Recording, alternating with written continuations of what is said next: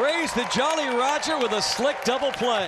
And oh, what a stop, Hayes! There's one! Oh, zip, zap, kazoo! The Buccos just turned two. Ground ball, left side, picked. Oh, Castillo, a pretty play on the first, and a double play. In between hop and now throwing toward third base, a pick by Hayes! Oh my goodness, what a play! Key Brian Hayes and Michael Chavis turn it into a double play.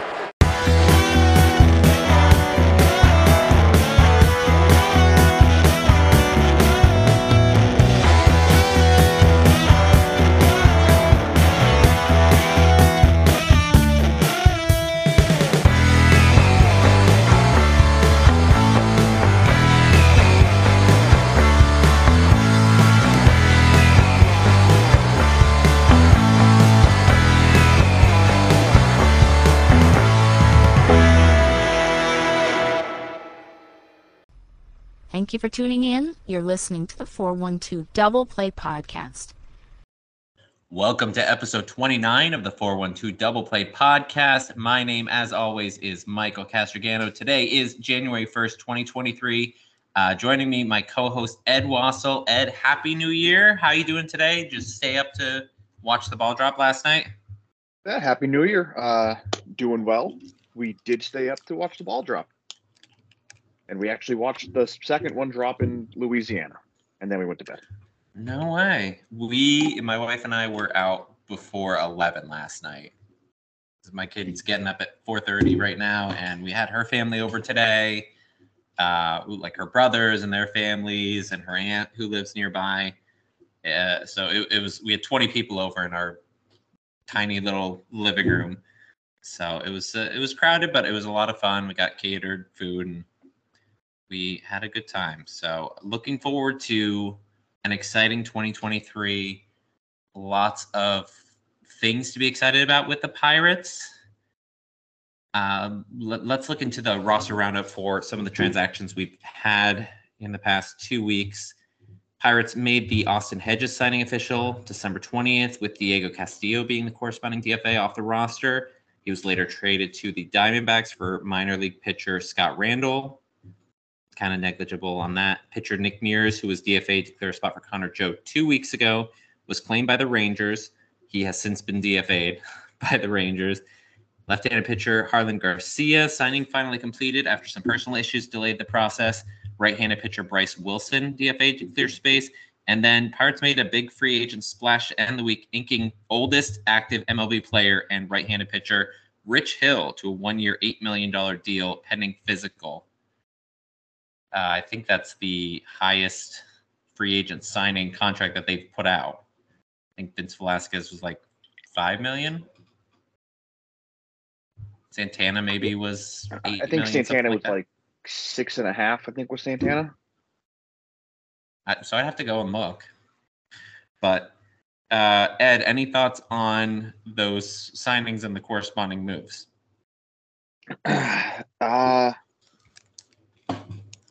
I like bringing Connor Joe back. I think his defense is good, and the bat has some potential. I know he's not exactly young, but Pittsburgh did draft him. I know he has said when being drafted, his dream of being in majors at that point was always to play at PNC. So that's neat that he got to come back. Yeah, I think that's really exciting. I like his plate discipline. He has a really good patience at the plate, and I don't think we have enough guys who have that. We have some pretty free swinging middle infielders. It also gives us a right-handed hitter. We've got Andujar, we've got Velade, and I feel like it's possible that Joe is at least up there with them, potentially better, hopefully better. Yeah, I think probably better at this point. So, and Bryce Wilson's gone now. He was a guy who was fringe to even, I mean, at that point, he was fringe rotation per Fangraphs as of last week. But it seems like they're not going to need it. They've got Rich Hill. We're going to get into the rotation in a couple weeks. But it's starting to kind of like come into place. It's not going to be the best rotation in baseball, but with Contreras, Keller, Brubaker, Hill, and then potentially Velasquez. Seems like that's where they're leaning. That fifth spot might be something of a, carousel of Oviedo, Ortiz. Later on in the season, you've got Priester and Burrows who could come in and take that spot. But it's not. We're going into this upcoming season with a better looking rotation than last year. Yeah, and it's like some of those guys you listed are kind of just bridge players, just waiting for Ortiz, Burrows, Priester to get a little more experience behind them. Yeah, I've been trying to go back and watch some footage of guys playing. I was watching Quinn Priester, I think it was like a game in September where he was pitching, and fastballs like mid 90s. He's got good break on his curve. Slider cuts really well in like the upper 80s. He's got three very discernible solid pitches. I am excited to see how he does in Indianapolis because he hasn't had. He's shown flashes of solid starts, but I'm hoping that he takes that next step forward and you can't expect every pitcher or every player or any player really to be able to just surge through the minors and be successful and then come up and be successful in the majors. Guys can do that. It is possible. It's just not going to happen very often. No, Priester's got some really good stuff, and he could potentially be an ace in the rotation.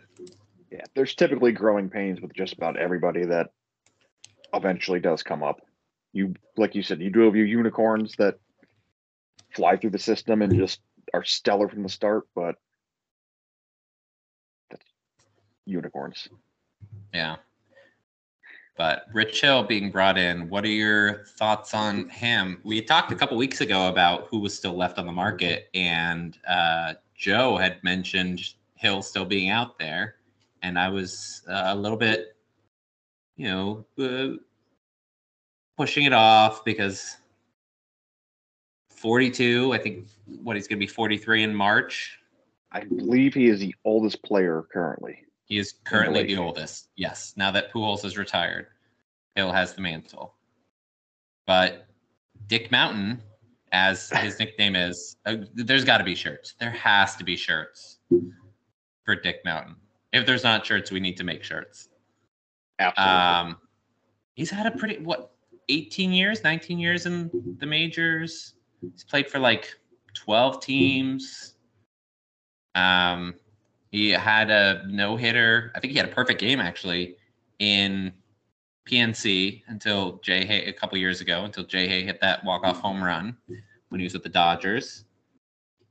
So we have seen Rich Hill, and he's shown that he can be talented. That curve, that 69-mile-per-hour curve, has a ton of break. Yeah, we were watching some footage of that last week. I've been saying it for a while. As long as you can hit your spots, you don't need to be throwing 97, 98. Yep. So, and if you looked at a few, I think was his last like 6 or 7 starts this past season, he did really well. Down the stretch, he had really started to pick it up. He hasn't been able to stay healthy for an extended period of time the past few years.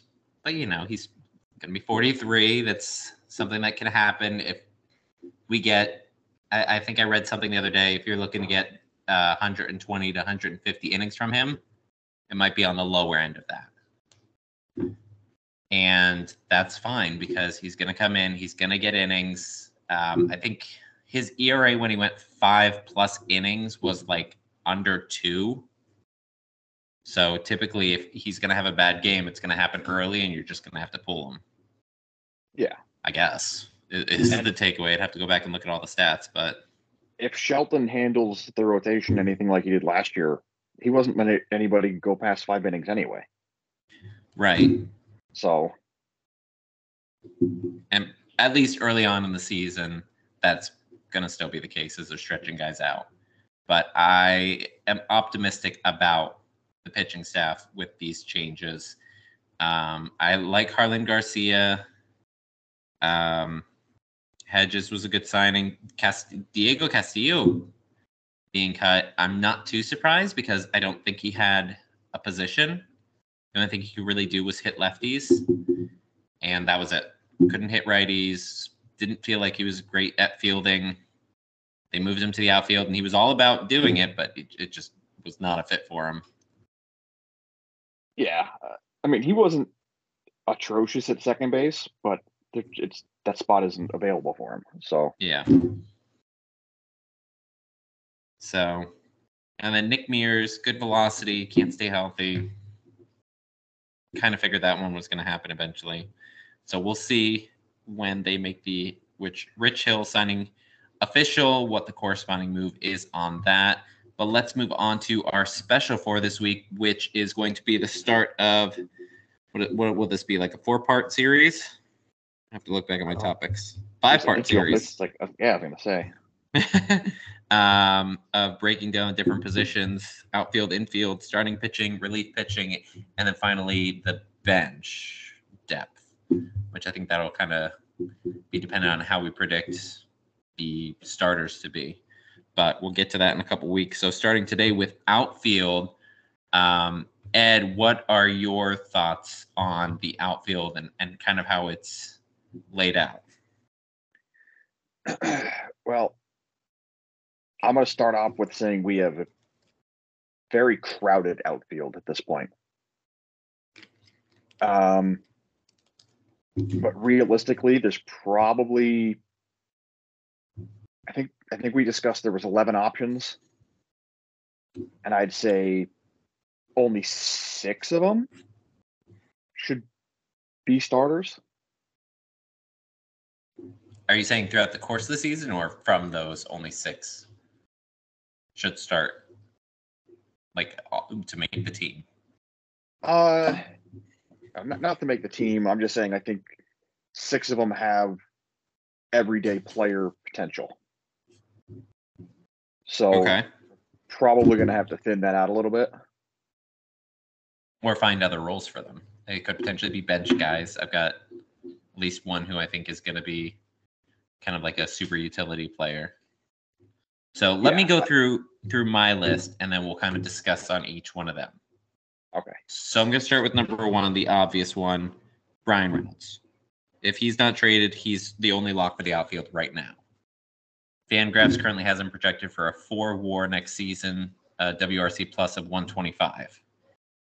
He's, even in his down, like 2022 was considered a down year, he still hit 27 home runs, which was his career high. He's had a really weak lineup around him. I think we're going to be seeing this season a much better squad for him to be playing around. Hopefully that helps with his batting average, his on-base percentage, and maybe, fingers crossed, his comfortability with staying on the Pirates for at least the next couple of years and not re-demanding a trade. Whether that's in center field or left field, I don't know. Defensively, he wasn't great in center. He was very unlucky, but he just doesn't have he's not going to be the most, I don't want to say athletic, but the best defensive center fielder of the options that we have available. Maybe he'll be the best defensive center fielder of the options that they end up playing. And if that's the case, then I'm fine with him going to center. But left field in PNC Park is basically a second center field. Yeah, I think defensively he projects better in left field. I don't know who necessarily would take over center. Swaggerty would be an option, but it doesn't seem like the people in charge, I don't know if they don't have confidence in him, or just don't see him as a fit. I have Swaggerty pretty far down my list. So let's just discuss Well, Reynolds we have as a lock. So let me go with my number 2, which is Jack Sawinski. He potentially could be a center fielder. He's one of the best defensive options. Really good arm. Took big strides at the end of the season, cutting down his strikeout rate and increasing his walk percentage. He wasn't swinging at slider, like breaking pitches out of the zone. He was being a little bit more patient at the plate. Anytime you'll see him on the broadcast after an at-bat, you see him with his little pencil and notebook. I mean, he is just really great dedication to learning and getting better. And we really did see that show up down the stretch. Yeah, and he made a big jump from AA up to the majors, so it was going to take him a little extra time to adjust to the off speed and stuff like that. Yep. So Fangraph has him hitting 17 home runs approximately with a 749 OPS. I think that would be okay. They have him only playing 89 games, 365 plate appearances. So extrapolate that out over a full season, he potentially leads the team in home runs. I mean, not looking at Cruz's numbers. Right. He'd be sitting somewhere around 30. He'd be, pretty close to. I think it would probably get him at like 28, 27, 28. But because you figure he'd probably be at like 160, at most 160 games. But that's a solid corner outfield. They've got him batting 225. I think he can definitely do that. He's picking it up with the walks. If he's walking enough, getting on base anyway, over like 310, 320, and hitting that kind of home run numbers with the other guys around him, his RBIs are going to go up. And, that's going to play. Especially, he was great against right-handed pitching, and he was great at home. We've got some right-handed hitters as options for outfield if he needs to get into a platoon situation. And that's the only reason why I'm like hesitant on making him a lock, because we for some reason end up facing a ton of lefties. And he just can't do it at any other ballpark except PNC. Yeah. The weirdest thing. Don't get it. I mean, PNC, friendly confines for a left-handed hitter, but nowhere else. Just wild. He had like not one. He had, I think, 3 extra base hits away, but that can't be right because I think he had a couple home runs. It was not. I think by the end of the season, he maybe had like 10 or 12 hits overall away. So that's my number 2. Any thoughts on Sawinski? No, he's probably my number 2 as well. So right now it looks like he's got right field locked down. Yeah. With the arm in the defense, could shift over to center. Yeah. With the recent anniversary of Clemente's death, 50 years yesterday. RIP, great one. Man, I was watching some footage people were posting on that, and he had a cannon. And Sawinski's got a pretty good arm. I don't know if I've seen maybe Jose Guillen, when he used to play right field, he had a great arm. He'd throw people out like from the warning track at third on the fly. But man, Clemente just had an excellent arm. Sawinski's got a really good arm, and you need a good arm from right field. I would argue you need a good arm from any position. But my next guy on the list, going with the right-handed hitter, and that's Miguel Andujar. He's currently got $5 million for arbitration. The team's not going to pay him that kind of money to ride the pine. Seems most likely. I thought he agreed to a $1.5 million deal to avoid arbitration. No, it was. Let me just double check on that, but I'm pretty sure it was $5 million. Yeah, I thought it was like 1.57 or something like that. Oh, 1.525. Why did I think it was 5 million? I don't know. Okay. All right. Possible he's not. All right. Well, I've got him in kind of a weird position here. Thank you. You got me there. All right. So I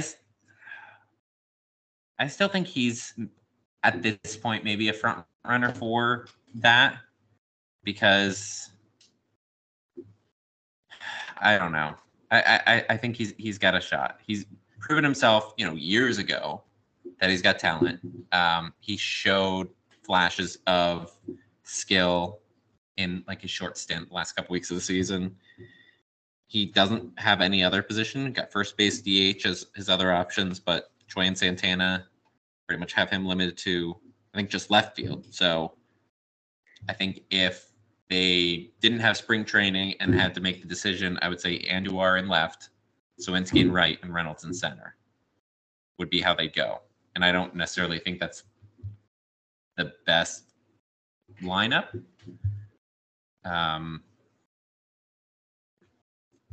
But I think that those are their top three options right now. And obviously, things can shake out differently with spring training. Injuries can happen. Guys could play poorly. Guys could play great. And things could change. I think, barring anything, those are the top three front runners. I think I disagree with Andujar as the number 3 guy. I was leaning more towards Kanad Smith and Jigba as my number 3 guy. Okay, so I really like CSN.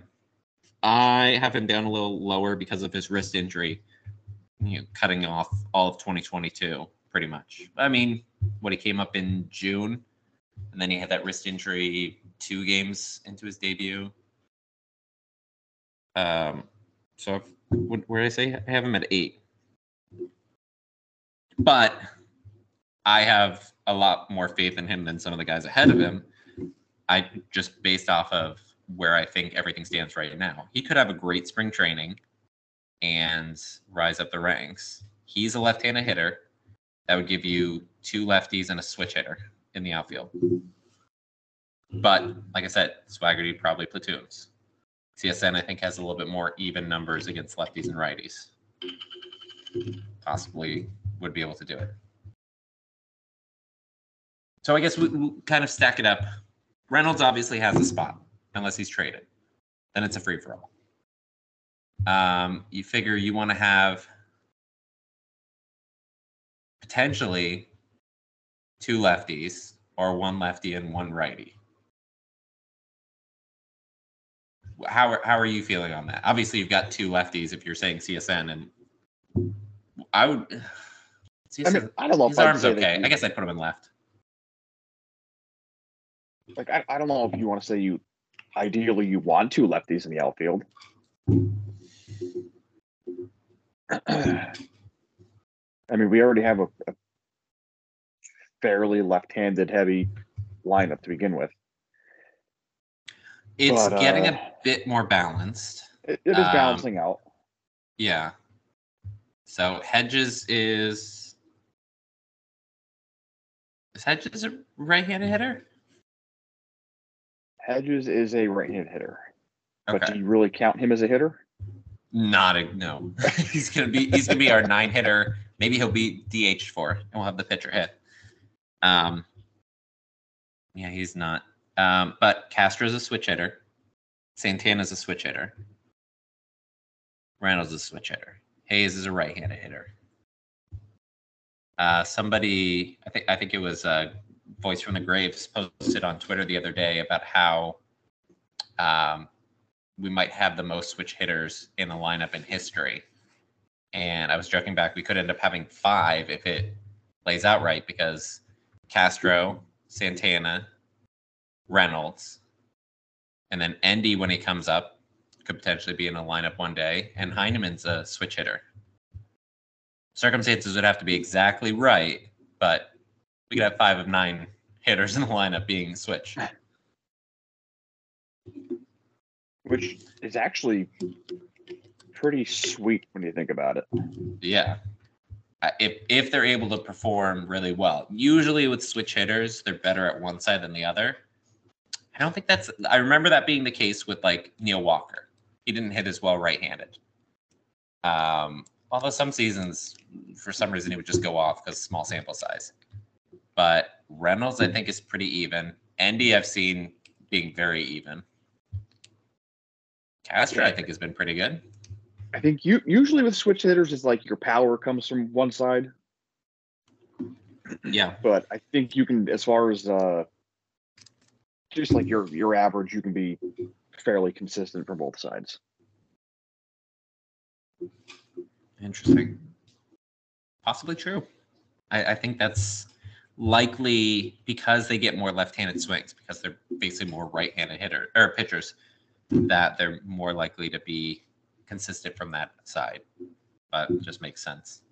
All right, well, let's get back. Have someone that's more consistent from the right-hand side too. Don't just assume that they're more consistent on the left with power. Yeah. Maybe. Something we can dive into. Yeah, I'll get a list of all the switch hitters through history and disseminate that. All right, let me go to number 4 on my list. I don't know if you have like a depth chart in your mind or if you're looking at just the 40-man right now.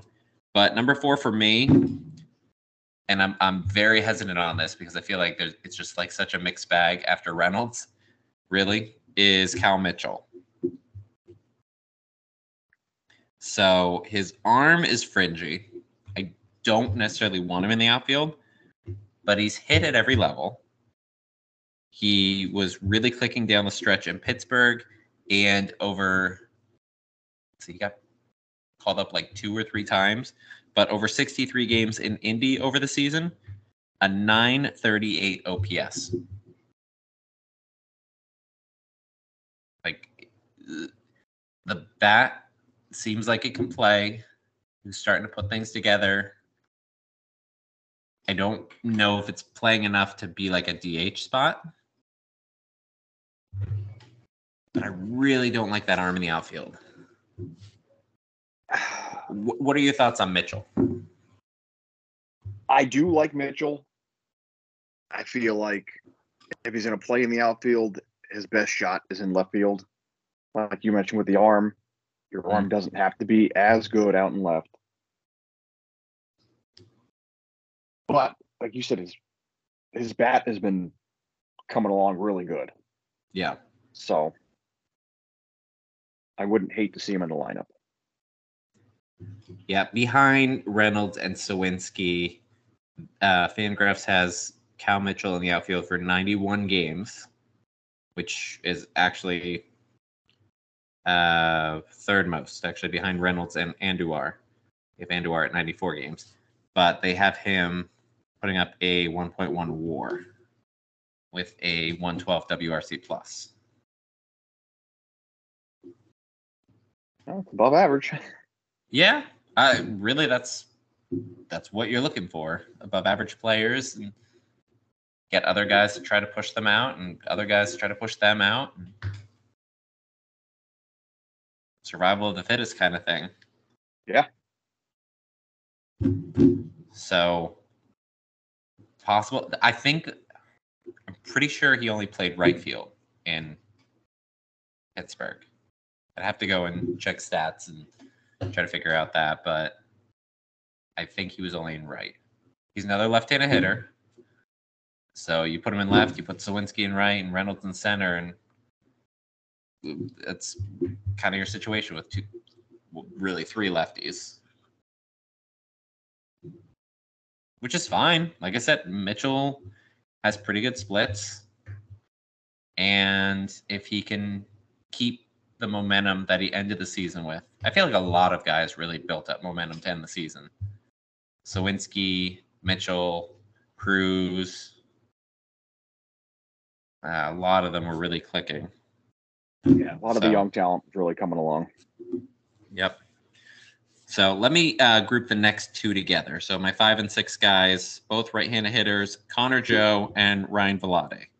Joe has solid on base percentage and right-handed hitter. We don't have a lot of those right now. Velade is a younger version of Joe with a bit more power potential. So Joe's more established. Velade has like potentially higher upside. I think I don't know this for a fact, but I want to say that Joe has a pretty good arm as well. I think so. I'll have to check that on. Hang on.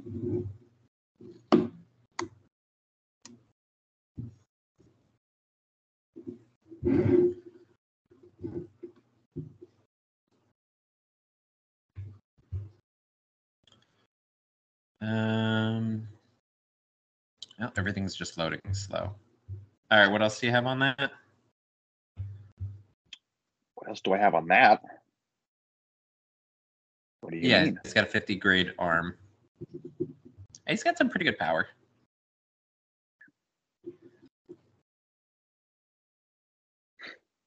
But I like the plate discipline. He's always had a walk percentage of at least 11% at every level he's been at. And basically, we need guys that get on base. So yeah. So Velade, I feel like he's right now just kind of hovering around. Will they cut him? Won't they cut him? I think he has an option still left. So Joe actually has 2 options left. I don't know if that's going to be exercised, but Velade has 2 options left as well.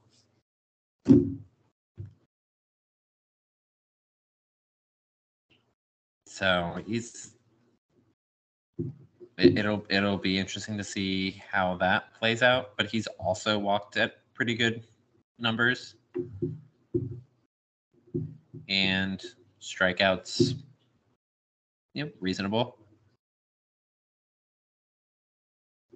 Usually between 15 and 20%. Yeah, not going to find a whole lot of players that do better than that. Yep. So I think they're going to want to keep him on the roster. Potentially in AAA for depth. Next guy I have here, I don't really know where he fits in. I've only got him at 7 because I feel like Charrington wants him. And that's Tucupita Marcano. So he was up a couple times in 2022. He's a potential super utility guy, but he's really a jack of all trades, master of none sort of thing. He doesn't hit for power, doesn't hit for average. Like good on base percentage. Yeah, it seems like he walks a decent amount. He does have another minor league option, so I think he's going to start the year with Indy. But I just don't. I don't know. He played pretty well. Go ahead. He played pretty well in the minors last year. He was so bad with Pittsburgh. Yeah, I have him as my lowest option as far as the outfield goes.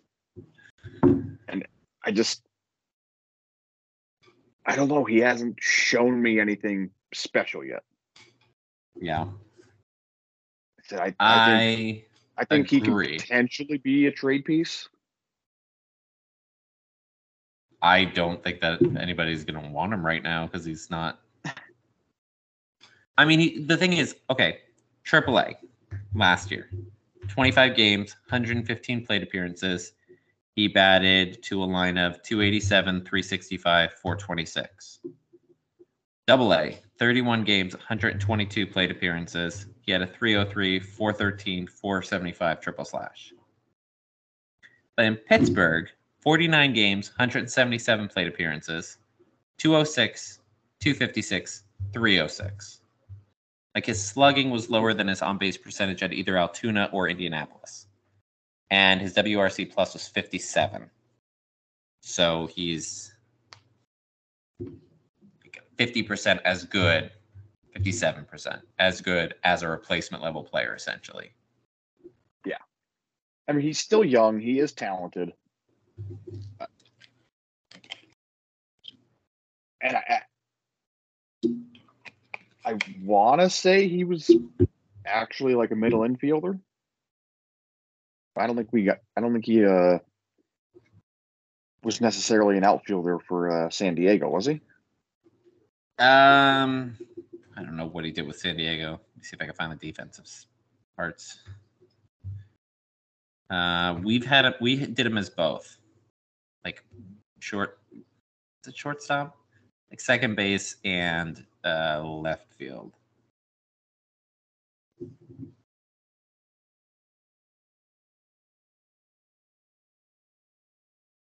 But so I mean, yes, it's potential that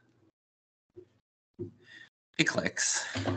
And like I said, we're seeing it in the minor leagues. If he can get that to translate, then that would be great. And then he'd be more than just this quad A guy that it's otherwise seeming like he is.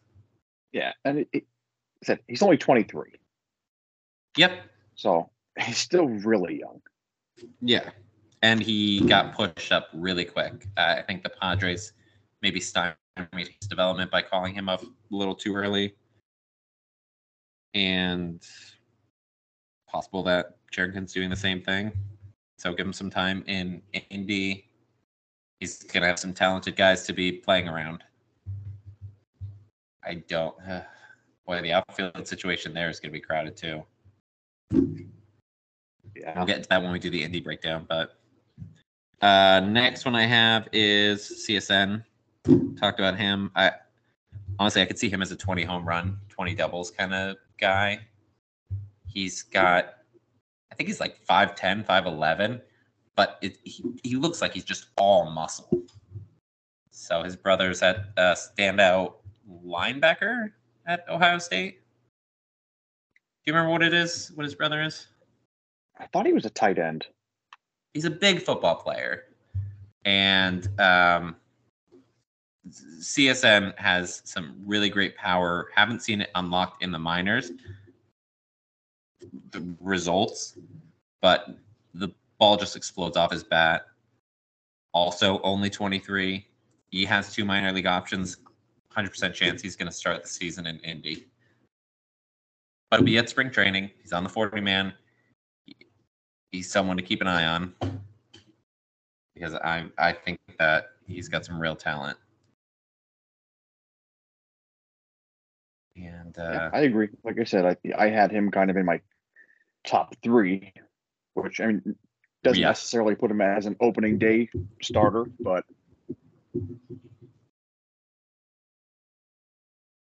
you can still be brain tired than somebody and have to work your way up. So yeah, if he can stay healthy, looks like he only played 73 games in 2021, and then across AAA and majors in 22, only 55 games.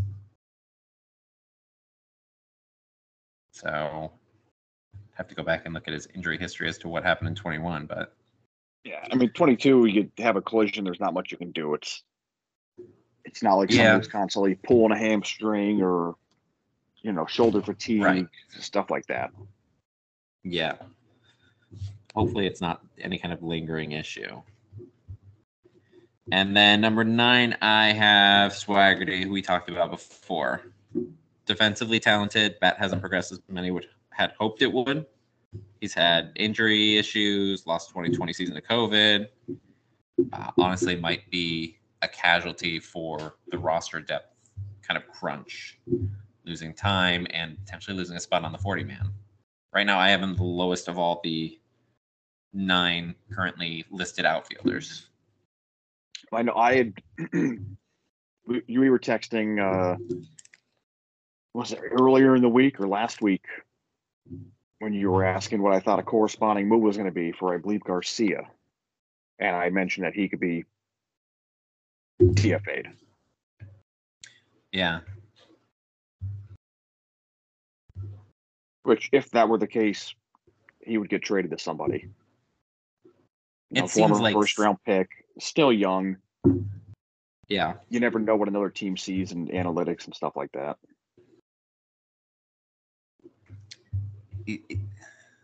It's been tough because this past year had 4 games he was up, and I think he had like a handful of plate appearances with the Pirates. I think maybe 9. Yeah. It must have been something like that. Like he started 2 of the games, then came in off the bench for 2 of the other games. And then he was with the Indy the rest of the year. But I feel like the last month or so he didn't play. I read that it may have been personal issues. I'm not going to dive into that because that's their business, but wasn't able to play towards the end of the season. So missed time there. Injury in 2021, lost 2020 because of COVID.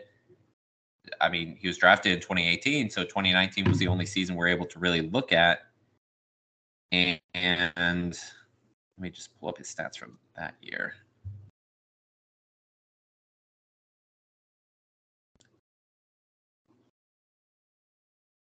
Yeah, his development was really hindered by the COVID and a couple injuries. It's tough. So low A, he had 36 games in 2018 and had pretty good numbers, was striking out a fair amount, but had a 140 WRC plus. 2019, he was in high A, had a 120 WRC plus with, 9 home runs in 121 games, but 23 stolen bases and a 11% walk rate. But then only 12 games pretty much the first couple weeks of the season, he got injured in 21. 12 games, played 107 games in AAA this year. But I guess slugging was only 399. On base was pretty good, 348, 254 batting average, but he's also striking out 25.5% of the time. Yeah, it's a little rough. So the problem is because he lost 2020, he went from high A right to AAA in 21 and then only played 12 games. So he's doing AAA again in 22 and then probably AAA again in 23. Yeah, well, he's not going to start in the majors. If it's tough. Like those 2018 draftees are really in a rough situation because of losing that minor league season of development. And so many of them got pushed up because they needed to see what they had in 21 because they were all Rule 5 eligible after it. And then it didn't matter because it didn't have the draft. But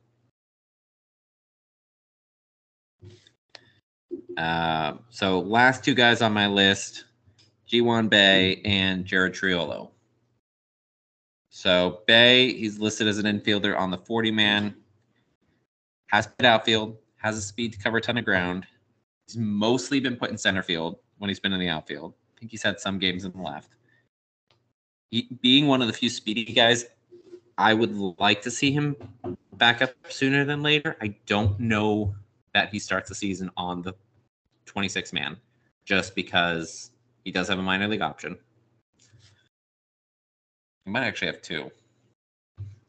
And he should have more than 2. Let me check. Don't you start with 6? No, you start with 3. Oh. He has 3 because he was added to the 40-man and was an option back. So he has 3 minor league options.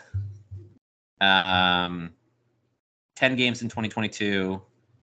Obviously small sample size, only 37 plate appearances, but 333, 405, 424 triple slash. He had, let's see. But he was putting up great numbers in AAA. Yeah, like he's put up great numbers everywhere he's been. He's been very solid. And it's hard to say, okay, ignore his past. The The personal issues are not something that is great. I posted, I think somebody had asked about the Pirates signing Bauer, and I was like, I wouldn't want to touch that with the personal issues. Besides the fact that the sticky stuff is a big reason why he was successful. And I wanted to ask you where you got the sticky stuff from, because he was a big person that was against the sticky stuff. He was. So here's what happened with Bauer. He said, "Oh, Garrett Cole is using sticky stuff, using saying all these guys using this stuff. If I wanted to, I could be so good using sticky stuff." And statisticians who are much smarter at me than this stuff noticed that Smarter one inning. at me? Smarter than me at this stuff. Gonna go back and listen to see if I actually said that, but smarter than me at this stuff. Noticed that there was one inning a couple of years ago. When did he win the Cy Young? Was it 2020? The shortened season? Did he win it with the Dodgers or? No, he won it with the Reds. So it was with the Indians in 2018 and 2019 that there was one inning where his the rotation of his pitches had jumped 600. So it went from 2,200 rotations per minute to 2,800, 2,900 on his fastball, which is insane. That would be one of the, and it was just for that inning. And it was following him posting, if I wanted to, I could, do this and get the, he's very dedicated to the kind of scientific stuff and getting better and just a lot of odd stuff. He's really. Oh, he's an oddball, but. Yeah. But so he was able to do that.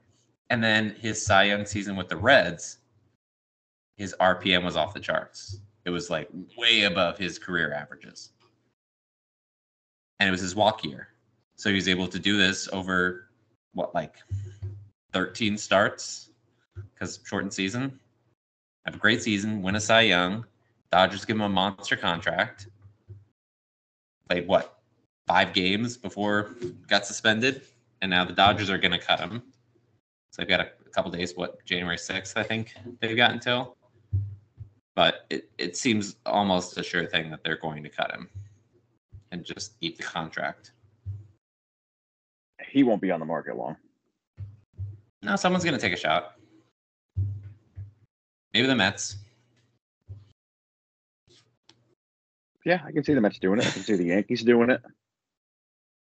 Hell, why not the Rangers? Could be. Could be any of the teams. So, but anyway, personal allegations aside, Bay has performed at every level, great speed, and with the elimination of the shift, being left-handed hitter, he could, kind of do these drag bunts and not have to worry about 3 guys on the right side of the infield to be able to gobble those balls up. Regretting saying that. Oh, PG-13 guy.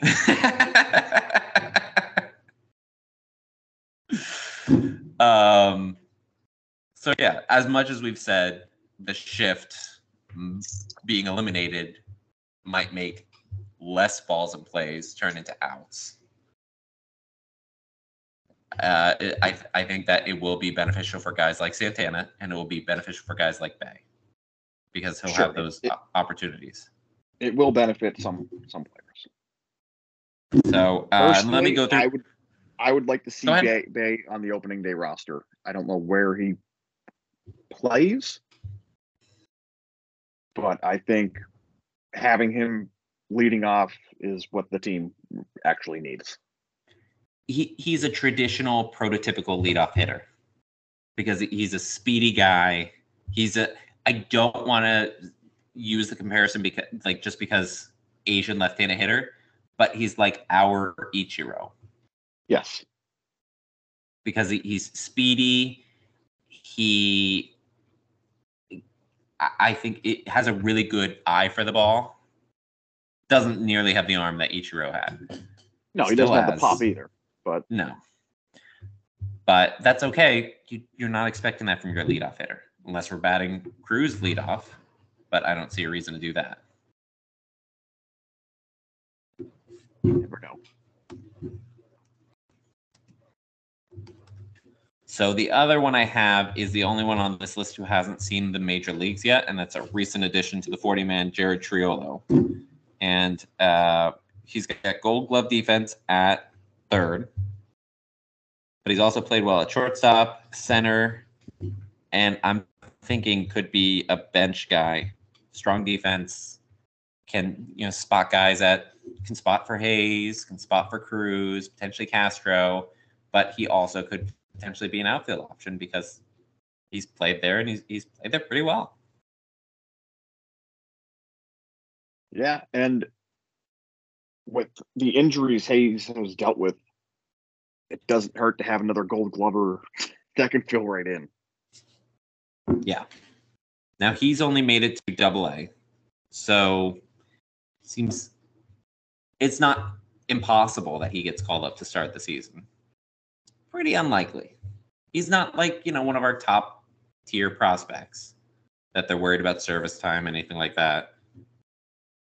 But at the same time, he just played in Double-A. Played in Double-A all year. Got like team MVP or something. Strong walk-in strikeout rates, like numbers that you want to see. Let me see, 12.7% for walk and 17.6% for strikeout. So you want to keep the walks above 10 and the strikeouts under 20. Yeah. I'm Great not for even both. I'm not even that concerned that he hasn't played above Double-A because there's a handful of players on our team that never played above Double-A. Well, that's the thing, though, because Charrington said that he's okay with saying, okay, guys can come from Double-A and just go fit right in. But the guys that he's called up from Double-A to fit right in didn't fit in immediately. Like Castillo was called up from Double-A and struggled. Sawinski was called up from Double-A. And outside of the homers early on, he was struggling. But his defense was still good. His defense was great, and that's the thing with Triolo. His defense could play tomorrow. Because you can say the same thing about Hayes. His defense is good, but his bat still hasn't come around. Yeah, outside of the abbreviated 2020 season. We don't know if it's a wrist issue or the back issues or if this is just what we have. Right. Granted, Hayes' defense on its own is worth the contract. But you need to score runs from some positions. Defense keeps runs off the board, but doesn't put them on for our side. Yep. So that is my Hedges. Yeah. You wait till Hedges has double-digit home runs. I will probably wait a long time for a career. Actually, I think like home runs is the only thing that he hits. I think the one year he had like 17 or 18 home runs. I wouldn't think he'd play enough to get to that because he's mostly like a backup catcher. And I think when look this up quick. Andy or Davis comes up, that's likely where he ends up. Oh, yeah. Oh, no. 2017, 18 home runs with the Padres. Wow, 120 games. Yeah, 2022, 105 games with Cleveland. We're going to get into the catching situation, I guess, next week. 14, 11. Yep. So he's got some pop. That's about it. Yeah.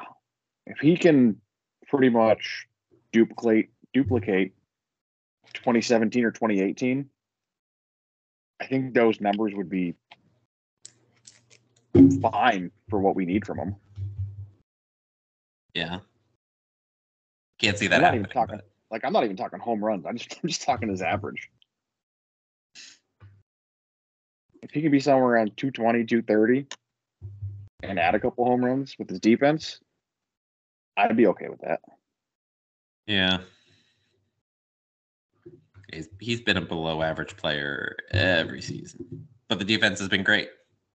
And really that's all we're looking for right now, and him as a mentor. But so let's talk back outfield. If you had to say who you think they're going to pick, these three guys, and who you would pick these three guys, who are those the three that you think they will pick and the three that you would pick? And are they talking different? opening day? Yep, opening day, starting lineup. Who do we have to open the season? Orioles? All right. No, Opening it's gotta be day. the Reds or something. What? Who are we opening the season against? Oh, I don't know. Oh, I just got spring training in the background for mine. All right. So opening day right now.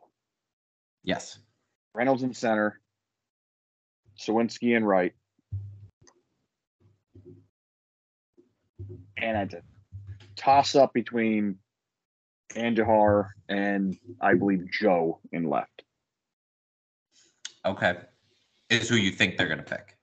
That's who I think they're going to pick. All right. And who would you pick? You just switch out the left fielder for CSN? Yeah, I'd like to see CSN get an extended look right from the get-go. Yeah, I like CSN there. For me, I'd probably go Sawinski in right, Reynolds in left, and then put Bay in center.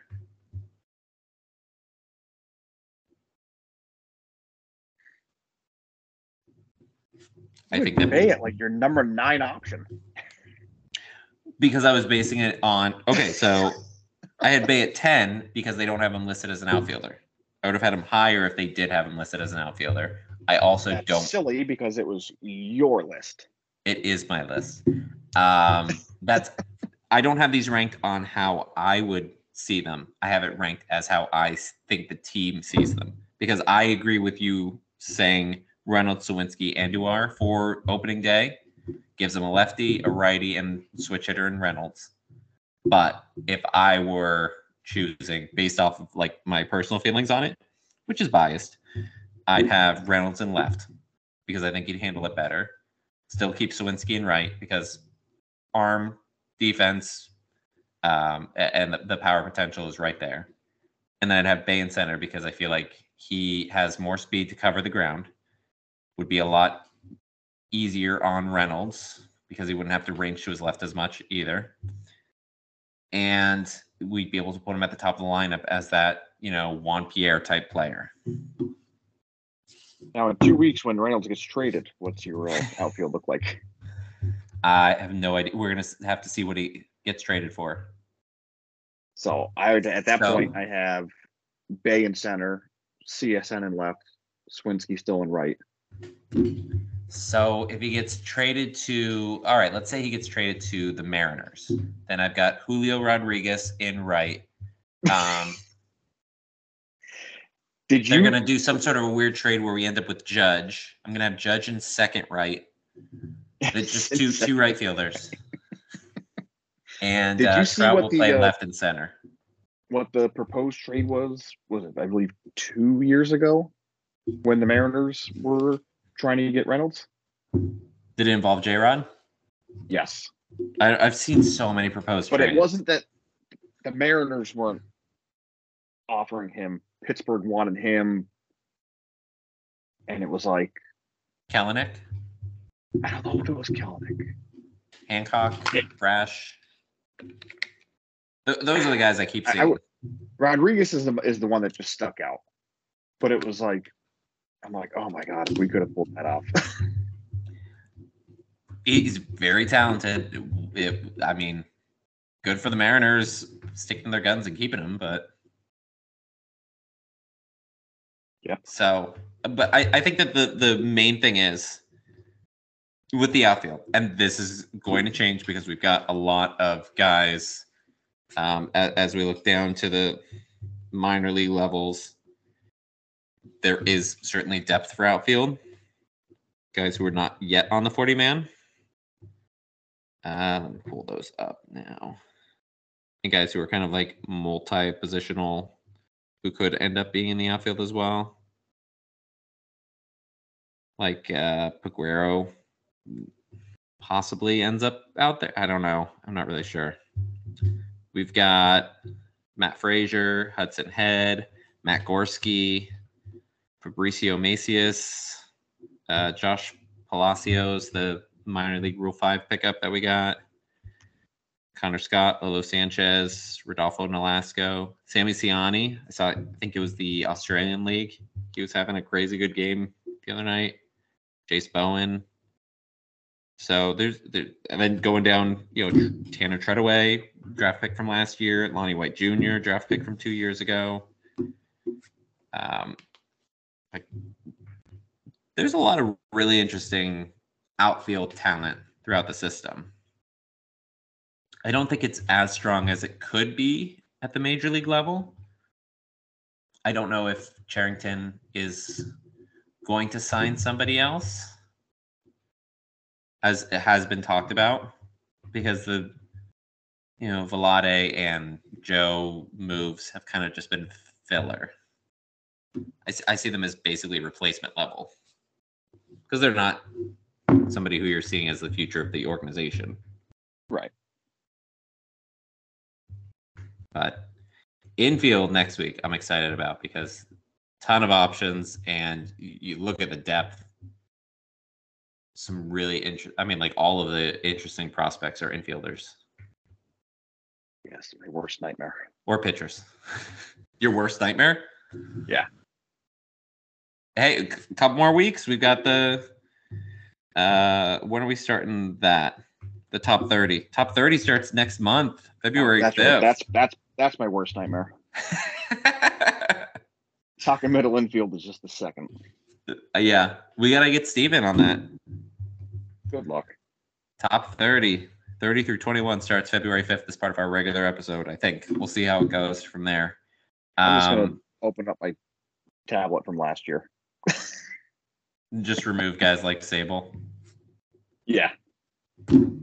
There's guys that graduated, they'll be like, all right. Bump everyone up.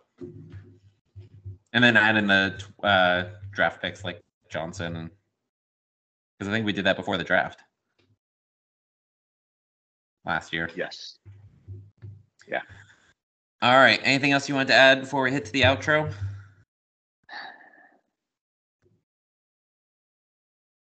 No, not that I can think of. All right.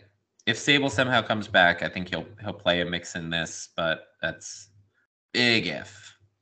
So that wraps it up for all of us here at the 412 Double Play podcast. You can follow me on Twitter at 412 Double Play. Follow Ed at Ed_Wassel. Continue listening to us on Spotify and Apple Podcasts. From all of us here at 412 Double Play podcast, thank you for joining us, and let's go Bucks. Let's go Bucks.